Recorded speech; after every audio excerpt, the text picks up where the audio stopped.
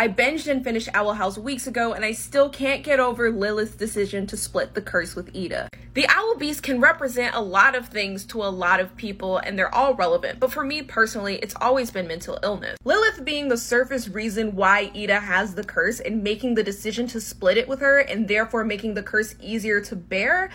It's a great way to show the importance of making amends. When you do something terrible to somebody that causes them trauma or a poor feeling, taking responsibility and sharing the emotional burden can help even if it doesn't cure anything. But it goes even deeper when you see that Eda and Lilith's issues didn't start with each other and the curse. It's a familial thing. They were both affected by trauma that starts at home, trauma that would lead to Lilith feeling neglected and lesser than Eda. And that trauma makes both of their curses more difficult to maintain. And the more they are able to heal and get closure from those that have hurt them, the easier the curse becomes to bear. And even if it never goes away, it is now more manageable.